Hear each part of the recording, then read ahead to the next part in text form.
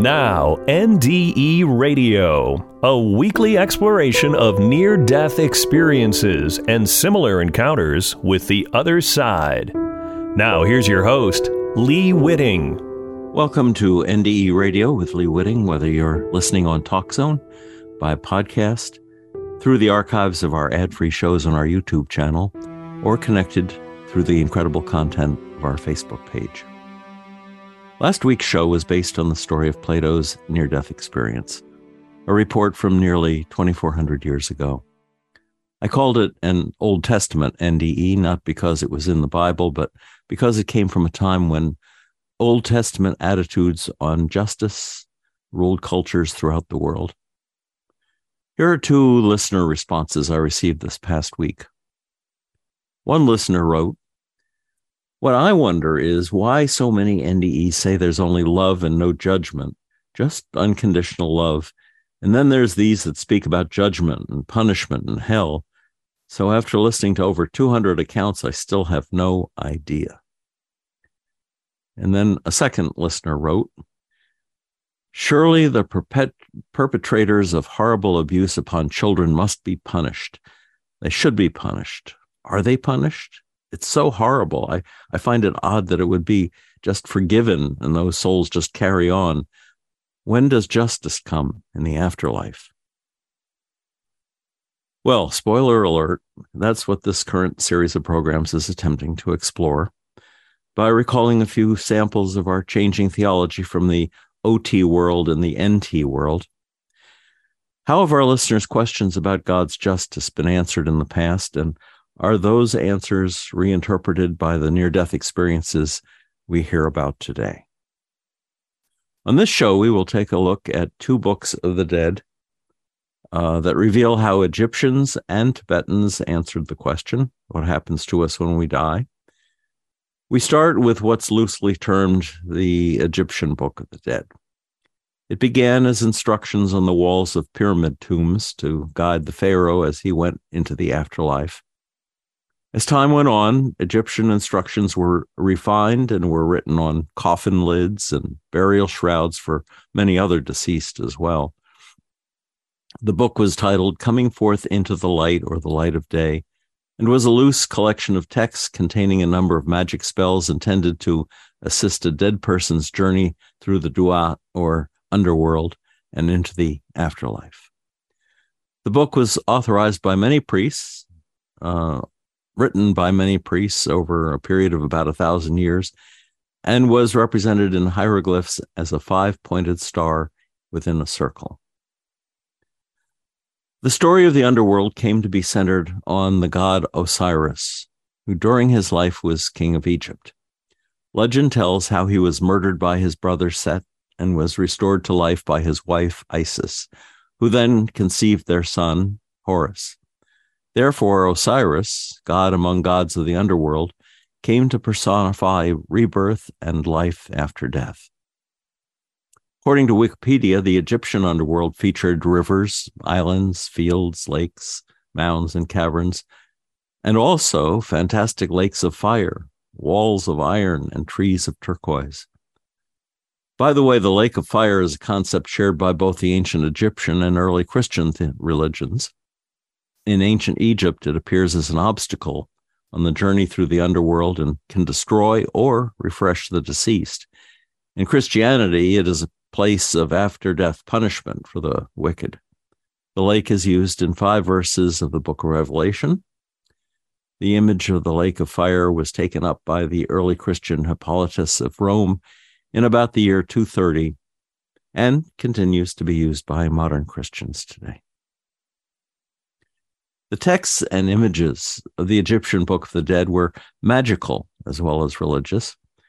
Magic was as legitimate an activity as praying to the gods, even when the magic was aimed at controlling the gods themselves. If the obstacles of the underworld could be negotiated, the deceased would be judged in the weighing of the heart ritual. The god Anubis, portrayed as a man with a dog's head, led the deceased into the presence of Osiris, and there the dead person swore that he had not committed any sin from the list of 42 sins reciting a text known as the negative confession. The negative confessions one would make after death could be individualized. That is, might vary from person to person. Here are a sample. I won't read all 42 of them. It begins, I have not committed sin. Pretty broad. I have not committed robbery with violence. I have not stolen. I have not slain men or women. I have not destroyed the grain. I have not reduced measures. I have not stolen the God's property. I have not told lies. I have not stolen food. I was not sullen. I have not committed adultery. I have not lain with men. I have not caused anyone to weep. I have not dissembled. I have not transgressed. I have not done grain profiteering. I have not robbed a parcel of land. I have not discussed secrets. I've brought no lawsuits. I have not disputed at all about property. I have not had intercourse with a married woman. I have not had intercourse with a married woman. It repeats the affirmation, but this one was addressed to a different God. I have not struck terror. I have not transgressed the law. I have not been hot-tempered. I have not been neglectful of truthful words. I have not cursed. I have not been violent. I have not confounded truth. And anyway, you've got the idea. It goes on and on and on. To this, the person swears, and then the dead person's heart got weighed on a pair of scales against the goddess Mot, who embodied truth and justice. Mot was often represented by an ostrich feather, the hieroglyphic sign for her name. At this point, there was a risk that the deceased's heart would bear witness and own up to the sins committed in life, but magic spell 30b guarded against this eventuality. If the scales balanced, this meant the deceased had led a good life. Anubis would take them to Osiris, and they would find their place in the afterlife, becoming vindicated or true of voice. If the heart was out of balance with Mot, then another fearsome beast called Amit, the devourer, was involved. Amit is an ancient Egyptian goddess with the forequarters of a lion, the hindquarters of a hippopotamus, and the head of a crocodile, the three largest man-eating animals known to ancient Egyptians. She stood ready to eat the heart and thereby put the dead person's afterlife to an end. Still, there were numerous ways for Egyptians to negotiate their fate. Many of the actions Egyptian people took after death were to influence the gods to allow them another life. If they were given a favorable judgment, the souls were returned to the mother goddess womb. During this stage, the soul meets its restored body. In the Book of the Dead, there are lines that read, quote, I unite your limbs. I hold your discharges together. I surround your flesh. I drive away the fluids of your decay. I wipe your tears. I heal all your limbs, each being united with the other. I surround you with the work of the weaving goddess. I complete you and form you as Re, the sun god. Ultimately, the immortality desired by ancient Egyptians was reflected in endless lives. By doing worthy deeds in their current life, they would be granted a second life for all of eternity. So there's a brief summary of the Egyptian Book of the Dead. Before moving on to the Tibetan Book of the Dead, let's compare last week's show on Plato's near-death experience of written in about 400 BCE, to Egypt's book with roots going back as far as 2500 BCE. As we just heard, Egyptians were required to swear they'd never committed the most common of sins. It seems many would try to persuade or fool the gods into allowing them to reincarnate by charming them through magic and prayer. Otherwise, the person would be destroyed. In Plato's near-death experience, on the other hand, comparatively few were judged so evil or so good that they went to permanent hell or heaven. The vast majority had to reincarnate under circumstances determined by their pre-birth choices and their fate. Plato prescribes that no matter what their circumstances, if they chose to live a life of moderation and goodness, that their reincarnation could lead them to a happy life. Now let's take a look at the Tibetan Buddhist Book of the Dead, which I would term New Testament, NT. It was brought to Tibet by an Indian mystic in the 8th century, but then hidden when the mystic deemed it too advanced for their understanding. It is much more profoundly psychological in its understanding of what happens when we die. The Tibetan Book of the Dead is written as to guide us through a 49-day journey from death to re-entering the womb to be born again. Reading the book tells the dead what to expect in this after-death state and gives direction for different situations. Tibetan Buddhists generally believe the purpose of existence is to escape life on this plane. When this painful life ends with death, it is followed by rebirth filled with more change and inevitable suffering. They maintain we are trapped within this circle of birth and rebirth. The purpose of the Book of the Dead then is to help the individual escape this cycle. It teaches that most won't escape the cycle of death and rebirth at death. Only saints attain liberation then. But this Book of the Dead teaches how to attain rebirth on a higher plane, and thus in each life to get closer to liberation. The book's name means liberation by hearing on the after-death plane. It is an instruction manual for what to whisper into the ear of someone who has just died while they are in the bardo. These are verbal instructions on how to be reborn into a higher plane. The book's guidance includes the following information. With physical death, one comes face to face with the clear light. The instruction? The time has come for you to seek the path. Your breathing is about to cease. You are set face to face before the clear light. Now you will experience its reality in the bardo, where all things are like the cloudless sky, and the intellect is like a transparent void without circumference or center. At this moment, know yourself and abide in that state. At the moment of death, one experiences the ultimate ego death. All of our conscious selves, which are in reality manifestations of the subconscious self, cease to be, and one is alone with the subconscious self, the clear light. Most people have not prepared themselves for this moment of death. They lose consciousness at this point and thereby fail to recognize the clear light. Those who have prepared recognize the clear light as themselves. They become the clear light and are liberated from the cycle of birth and rebirth. Those who fail to recognize the primary clear light must face at least one more lifetime. From the moment one fails to recognize the light, the subconscious begins to manifest itself again in duality and ego. And once the subconscious begins manifesting itself again, one is separated from the subconscious and becomes the manifestations. Unity is lost. Rebirth is imminent. From this point on, one's purpose is to attain rebirth in the state that will be most conducive to one's liberation for the next time around. Well, let's review those stages. A person dying experiences the first clear light in its primitive purity, unobscured. If they're prepared, they recognize the void as themselves. Failing that, if one can't hold fast to that experience, their next experience is the secondary clear light, a lower state dimmed by karma. When set face to face with the secondary clear light, one's purpose again is to recognize the oneness of themselves with everything. With that recognition of the secondary clear light, recognition in the sense of becoming the secondary clear light, one is immediately reborn again as a divine incarnation and is likely assured liberation in the next life.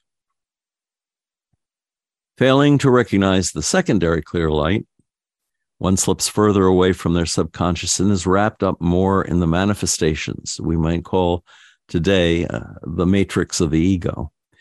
In this stage, one is presented with karmic illusions. On the 1st to 7th day, one is presented with what the book calls the peaceful deities, visions of our own ego's desires that can rule us like gods.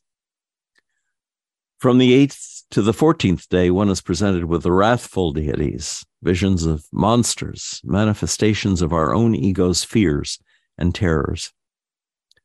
The psychologist Carl Jung says in his commentary on the Bardo, the gods are archetypal thought forms. Their peaceful and wrathful aspects, which play a great role in the mediations of the Tibetan Book of the Dead, symbolize the opposites. But in another role, they are the positive and negative principles united in one and the same figure. The first clear light is the state of absolute nothingness, the subconscious unobscured. The second clear light is the state of oneness, the point. The self has now entered in to assume identity with the subconscious, but it has, in a sense, limited the actual subconscious by identifying with it. And then after that comes the dualities. The self is now separated more fully from the subconscious. So again, the first clear light, Bardo, is all void, very reality, the all good. The second clear light is all one. All the deities are as the reflections of consciousness. They are united as reflections from the same source. All further cementing the unity, the text reveals the wrathful deities are only the former peaceful deities in changed aspect. So, once again, in the second clear light, Bardo, as in the first clear light, Bardo, one is merely to recognize the state of oneself as oneself. In the first clear light, one is to recognize the subconscious as the self. In the second clear light, Bardo, one must recognize the illusions that one experiences as projections of the subconscious. And recognizing this in the fullest sense means rebirth as a divine incarnation. The same as would happen if one had recognized the secondary clear light as the oneness of which we are a part. During this stage, one is presented with some beautiful illusions and with some terrifying illusions. The suggestion throughout with both types of illusion is to neither desire them nor fear them, as they come from one's own self. Further within this Bardo, it's said that one will be presented with two lights, a light so radiant that one will scarcely be able to look at it, and secondly, a dull light. The admonition at this point is to put your faith in the radiant light and not be attracted to the dull light. The radiant light emerging from the void is frightening because it is so bright, while the dull light shines from the constant motion of the duality. Many times the dull light seems more attractive in that it is easier to see and to follow. It's worth noting that the peaceful deities are said to issue from the heart, while the wrathful or knowledge-holding deities issue from the brain. If one can recognize any of the illusions as self, one may attain a secondary liberation and be reborn as a divine incarnation. If one doesn't recognize the illusions, it may be because of bad karmic history, habits of addictions built up in a previous life. These bad karmic connections cloud the brain and cause it to fail to recognize itself. An individual's past actions determine to a certain degree what will happen to them in the present. If during life the individual had acquired a strong sense of selfhood, then during the Bardo experiences, they will have a harder time recognizing the illusions as themselves as they try to maintain identity with the self they'd created during life. If, however, the individual had developed good karma during this life by recognizing all their selves as manifestations of the subconscious, then it would be easier for them to recognize the illusions as issuing from themselves. So, big hint here. Get to work on it now, and you'll be ready for the Bardo when it comes.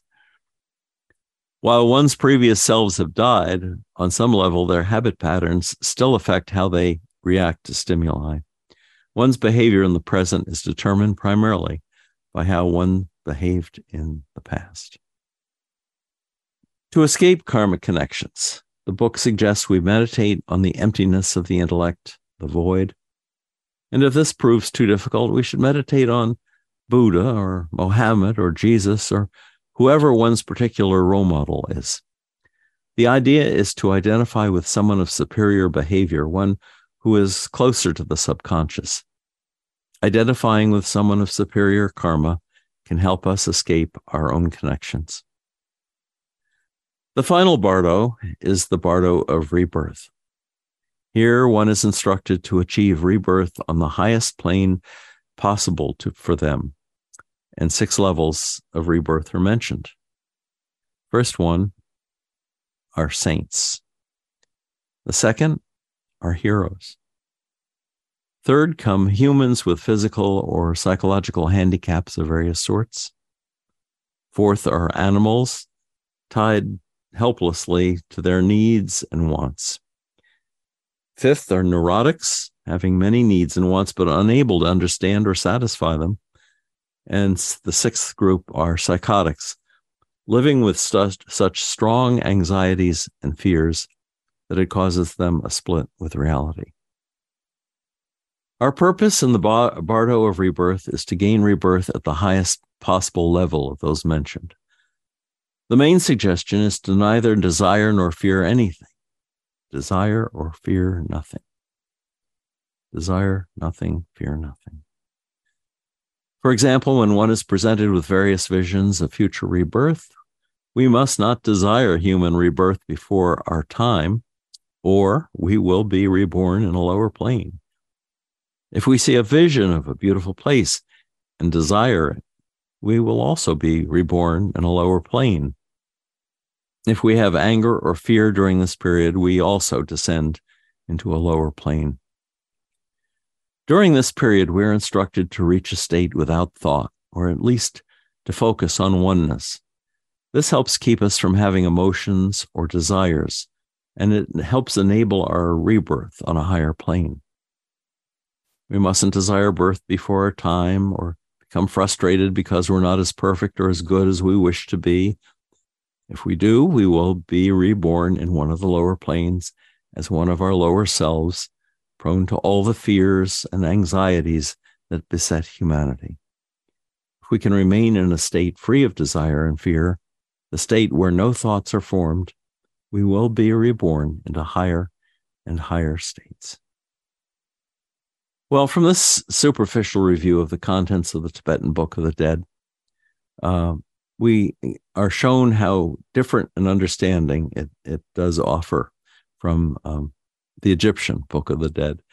And you can see why the psychologist Carl Jung, who, by the way, had an NDE of his own, loved the early Evans Wentz translation of the Tibetan book, because although it was a text colored by Evan Wentz's own interpretation, still it reflected the psychological projections of the dying being, that everything experienced in the bardo is a projection of the dying person's own state of consciousness and ego, of their degree of understanding, a measure of their empathy and oneness with the ultimate reality. So far, we have reflected on just one of the 2 questions we opened with. That was the question from the listener who wrote, "Surely the perpetrators of horrible abuse must be punished. They should be punished. Are they punished? It's so horrible. I find it odd that it would be just forgiven and those souls just carry on. When does justice come to the afterlife?" Well, in the afterlife explanations from Plato and from Egypt, justice comes with a vengeance. Plato's NDE reported that reward and punishment for the life just ended occurs right away, and when it's over, we are reincarnated to do it all over again under the different circumstances chosen by us and by our fate, a mix of the 2. The Egyptian Book of the Dead describes an afterlife that almost assuredly will end in the soul's destruction, given the common nature of all the sins I listed and the more I didn't list. Unless, of course, the soul is wily enough through magic and prayer to persuade the gods to allow reincarnation. The focus here seems to be entirely on the desperate survival of the individual ego. Then again, as the heart matures through the process of death, it may choose to reveal the truth of its shortcomings in life. In other words, to tell the truth. And if that's the case, and Amit, the devourer God, eats our heart, are we being punished, or are we simply being digested into the undifferentiated void the Buddhists want us to identify with anyway? Well, it's hard to say. Plato's NDE answer on how to live our life, to master through wisdom the good and middle way, is only different by intensity of insight from Buddha's meditation on the void and the one. Both suggest freeing oneself from desire and fear. So it seems to me they are on similar paths. No doubt Buddha would have agreed with Plato's quote from Socrates, who said, quote, "If you don't get what you want, you suffer. If you get what you don't want, you suffer. Even when you get exactly what you want, you still suffer because you can't hold on to it forever. Your mind is your predicament. It wants to be free of change, free of pain, free of the obligations of life and death. But change is law, and no amount of pretending will alter that reality." End quote. To that, it's possible to add, extricate your being from desire and fear, and you should be able to avoid ego's invitation to punishment. The Tibetan Book of the Dead says our travel through the Bardo reflects the story of our own clarity of vision versus our ego, desire, and fears. Where we wind up in the next life is based on our psychological karma. But if in the Bardo we hold to what we should focus on, the void or the one, or failing that to control our desires and fears and our own self-generated visions of the matrix, then our outlook for the next lifetime will be improved. Justice in the Tibetan Bardo is self-inflicted through our susceptibility to our own karma. Still, it's possible that enlightenment can raise us away from the punishment others might think we deserve. In that regard, I'll dub the psychology of the Tibetan Book of the Dead a more New Testament approach in our evolution of understanding of what happens to us when we die. But for heaven's sake, what about that other question we opened with? Isn't there more to life and eternal life than this? On next week's show, we will look at a distressing near-death experience, a DNDE, in light of the Bardo, and also offer the story of how a powerful NDE lifted a child from the horrors of evil on earth to the joys of heavenly love. That to demonstrate how individual NDEs can offer their own chapters toward a different Book of the Dead, an NDE Book of the Dead, if you will. I hope you'll join us then. My thanks to Don Lehman Jr. for his insightful discussion of the Tibetan Book of the Dead, which I drew upon for today's show. If you'd like to hear this show again, or any of our more than 500 archived ad-free NDE interviews, go to TalkZone's NDE radio site and hit the Past Shows button, or go to our YouTube channel, NDE Radio with Lee Whitting, where you can subscribe to and comment on the complete NDE radio library. And be sure to check out our NDE Radio Facebook page. Just search NDE Radio with Lee Whitting on your Facebook app. And listen next Monday, 11 a.m. Eastern at TalkZone for more NDE Radio. I'm your host, Lee Whitting, saying thanks for listening.